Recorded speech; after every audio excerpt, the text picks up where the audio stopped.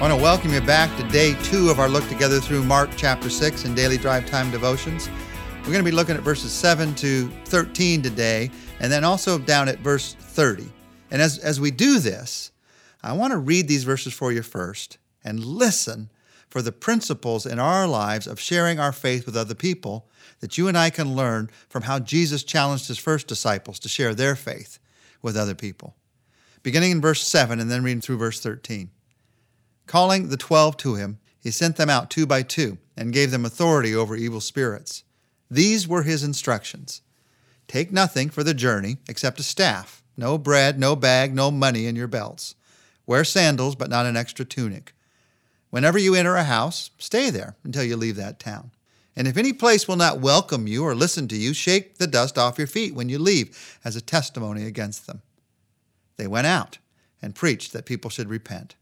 They drove out many demons and anointed many sick people with oil and healed them. And then down in verse 30, the apostles gathered around Jesus and reported to him all that they had done and taught. Now, tomorrow we're going to talk about what's between verses 13 and 30, but today I want to focus together on what happened when these disciples first went out and the principles you and I can learn about sharing our faith, ministering to other people in Jesus' name. There are 6 specific principles in what Jesus specifically asked them to do. Let's just walk through them. Principle number 1, Jesus said, I want you to go out 2 by 2. The first principle is this: you share your faith in relationship with other believers. Sharing your faith, ministering to others in Jesus' name, is not a solo pursuit. It's not some Lone Ranger thing where you go out all by yourself and it's just me and Jesus. He told them to go out 2 by 2. Now, that's good for accountability. It's good for strength and support, but it's also good for relationship, and it's also great for ministry. God means for us to minister together because there are gifts that I have that you don't have and gifts that you have that I don't have. And the mix of our gifts together is what shows the strength and the power of the body of Christ. That is why when someone is brought to faith in Christ, it is almost always out of a relationship with many believers in Christ. It's not one person leading another person to Christ. It's a whole group of people because they're able to see in all those different people how Jesus Christ is working. So you share your faith in relationship with others. If you're trying to do it on your own, if you're not in relationship with other believers as you serve Jesus Christ, you're going to wear out. And you're not going to do the job as effectively because he's made us to work together in the body of Christ. Go out 2 by 2. Principle number 2 is found in Jesus' words, take nothing but what you need for the journey. And then he said, wear sandals, but not an extra tunic. What's the principle there? You share your faith depending on God. He sent these first disciples out in a way that they'd have to depend on God to meet their needs. They didn't take everything they could take with them.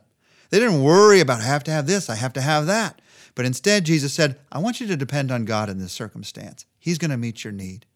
You see, I share my faith in relationship with others, but that's not all there is. There's also this dependence on God, that God's going to work as I share my faith and do things I could never do. God's going to work as I minister in Jesus' name and do things that I could never do. The most wearying life is a life of trying to minister in Jesus' name on your own effort and power and resources. First of all, it wears you out because you're not asking for his strength and relationship with him. And secondly, it wears you out because you're not seeing any results. The power of God isn't at work. You share your faith depending on God. And in doing that, sometimes you and I have to do exactly what these first disciples did. You have to reduce your resources. Instead of having so many things in your bag, so many methods and abilities and resources, you just reduce your resources to your dependence on God and watch what he can do. He's going to challenge that in our lives at times. Principle 1, you share your faith in relationship with others. Principle 2 is you share your faith depending on God. Principle 3 is you share your faith without mixed motives. Here's what happened in the words of Jesus. He said to them, stay at the same house until you leave that town. Now, why did he say that? In the Eastern culture, hospitality was expected.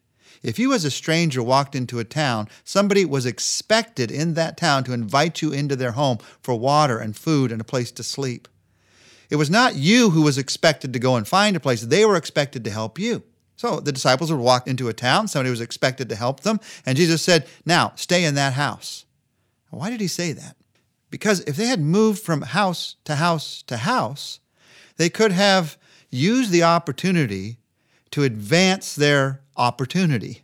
They could have used the fact that they were in this town to find a little bit better house. Oh, there's a little bit better house. Oh, maybe she could cook a little bit better meal and move up. And in so doing, create a lot of mixed motives. First in their own hearts, why do you want to go to that house? But also in the hearts of the people that they were sharing with. Why did you move from house to house? Why do you like her house or his house better than mine? How does this fit into our lives? Well, let's say you happen to share Christ. You're an Amway salesman, and you happen to share Christ with someone who got involved in your network, and they come to know Christ. And then you decide, oh, that's going to be what I do. Everybody that I invite to Amway, I'm going to now share Christ with them, and that's going to be my sole way of witnessing. All of a sudden, the motives are mixed. Are you sharing Christ with them, or are you trying to get them involved in a business network? Now, I understand the thing of motives can be very, very confusing. I don't even understand my own motives a lot of times. But whenever you see the opportunity for people to misunderstand your motives, Jesus is saying here, it's up to you and I, as believers in Jesus Christ, to take that opportunity to misunderstand the motives, take it away. Stay in the same house until you leave that town, or don't mix business and sharing your faith in a way that makes people confused. Make sure you share your faith without mixed motives. There's a fourth principle in these verses. Jesus says, if you're not welcome in a town, shake the dust off of your feet. Now, for the disciples, here was the principle. Share your faith where you are wanted. Don't share your faith with people who don't want to hear. Share your faith with people who do want to hear. Now, that may sound like a very simple lesson, but I've got to tell you, in my own life and ministry, some of my most difficult days and lessons in ministry have come over this principle. I see someone who I know would make a great disciple of Jesus Christ, a great follower of Jesus Christ. And I pour my life into trying to get them to follow, and they just keep saying, no, no, no, obviously no. But I keep trying and I keep trying. I don't want to give up. And in trying with this person who's saying no, I'm ignoring all these other people who are saying yes. Jesus says, go with the people that say yes. When you leave the town, forget the fact that they rejected. Shake the dust off your feet and go to the next place. Don't live to cause people who are rejecting the message to push them to accept it. Instead, live to invite people who are accepting the message and to help them to live it. That's what Jesus Christ calls us to do. Now, there's also another principle in these verses. The principle is not only for the disciples in this case, but when he says, shake the dust off your feet, it's a very strong sign of the fact that they've rejected the message. And this is a principle of responsibility. When I get light from God, I get responsibility because of that. And when people heard the message of Jesus and rejected it, Jesus says, now they have responsibility for it. It is not my responsibility to get people who reject to accept. That's God's responsibility. It's my responsibility to help people to hear the message and to help people who have accepted that message to begin to live it out in their lives. There's a fifth principle in these verses. They went out, and they preached, and they drove out, and they anointed. The principle is simply this. When you minister in Jesus' name, do what Jesus would do. They just went out and did the same things that Jesus was doing in that day. You say, well, does that mean I'm supposed to drive out demons and anoint sick people? And that's what Jesus was doing in that day. So he gave them the same power to do the exact same things that he was doing. The question is, what does Jesus need to be doing in our day, in our neighborhoods? What does Jesus need to do in our community? Do what Jesus would do. There's hungry people. You know Jesus would feed hungry people. Feed hungry people.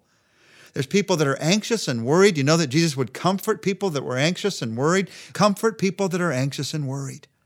Do what Jesus would do. That's one of the strongest principles for ministry, for sharing your faith in Jesus Christ. And then there's a sixth principle. Down in verse 30, they gathered around Jesus and they reported all that they'd done and taught. The sixth principle is rejoice, and specifically rejoice with Jesus in what he has done. Part of sharing your faith is taking joy in what God does when you tell the good news, taking joy in what God does when other people's lives begin to grow. Not for your own sake, your own pride, but for his sake, seeing what he's done. So here's the 6 principles. You share your faith in relationship with others. You share your faith depending on God. You share your faith without mixed motives. You share your faith where you are wanted. You do what Jesus would do, and then you share your faith rejoicing with Jesus in what he has done. Let's pray together. Jesus, thank you. Thank you that you've given us a faith to share. And you see us. Most of us, we have a hard time sharing our faith.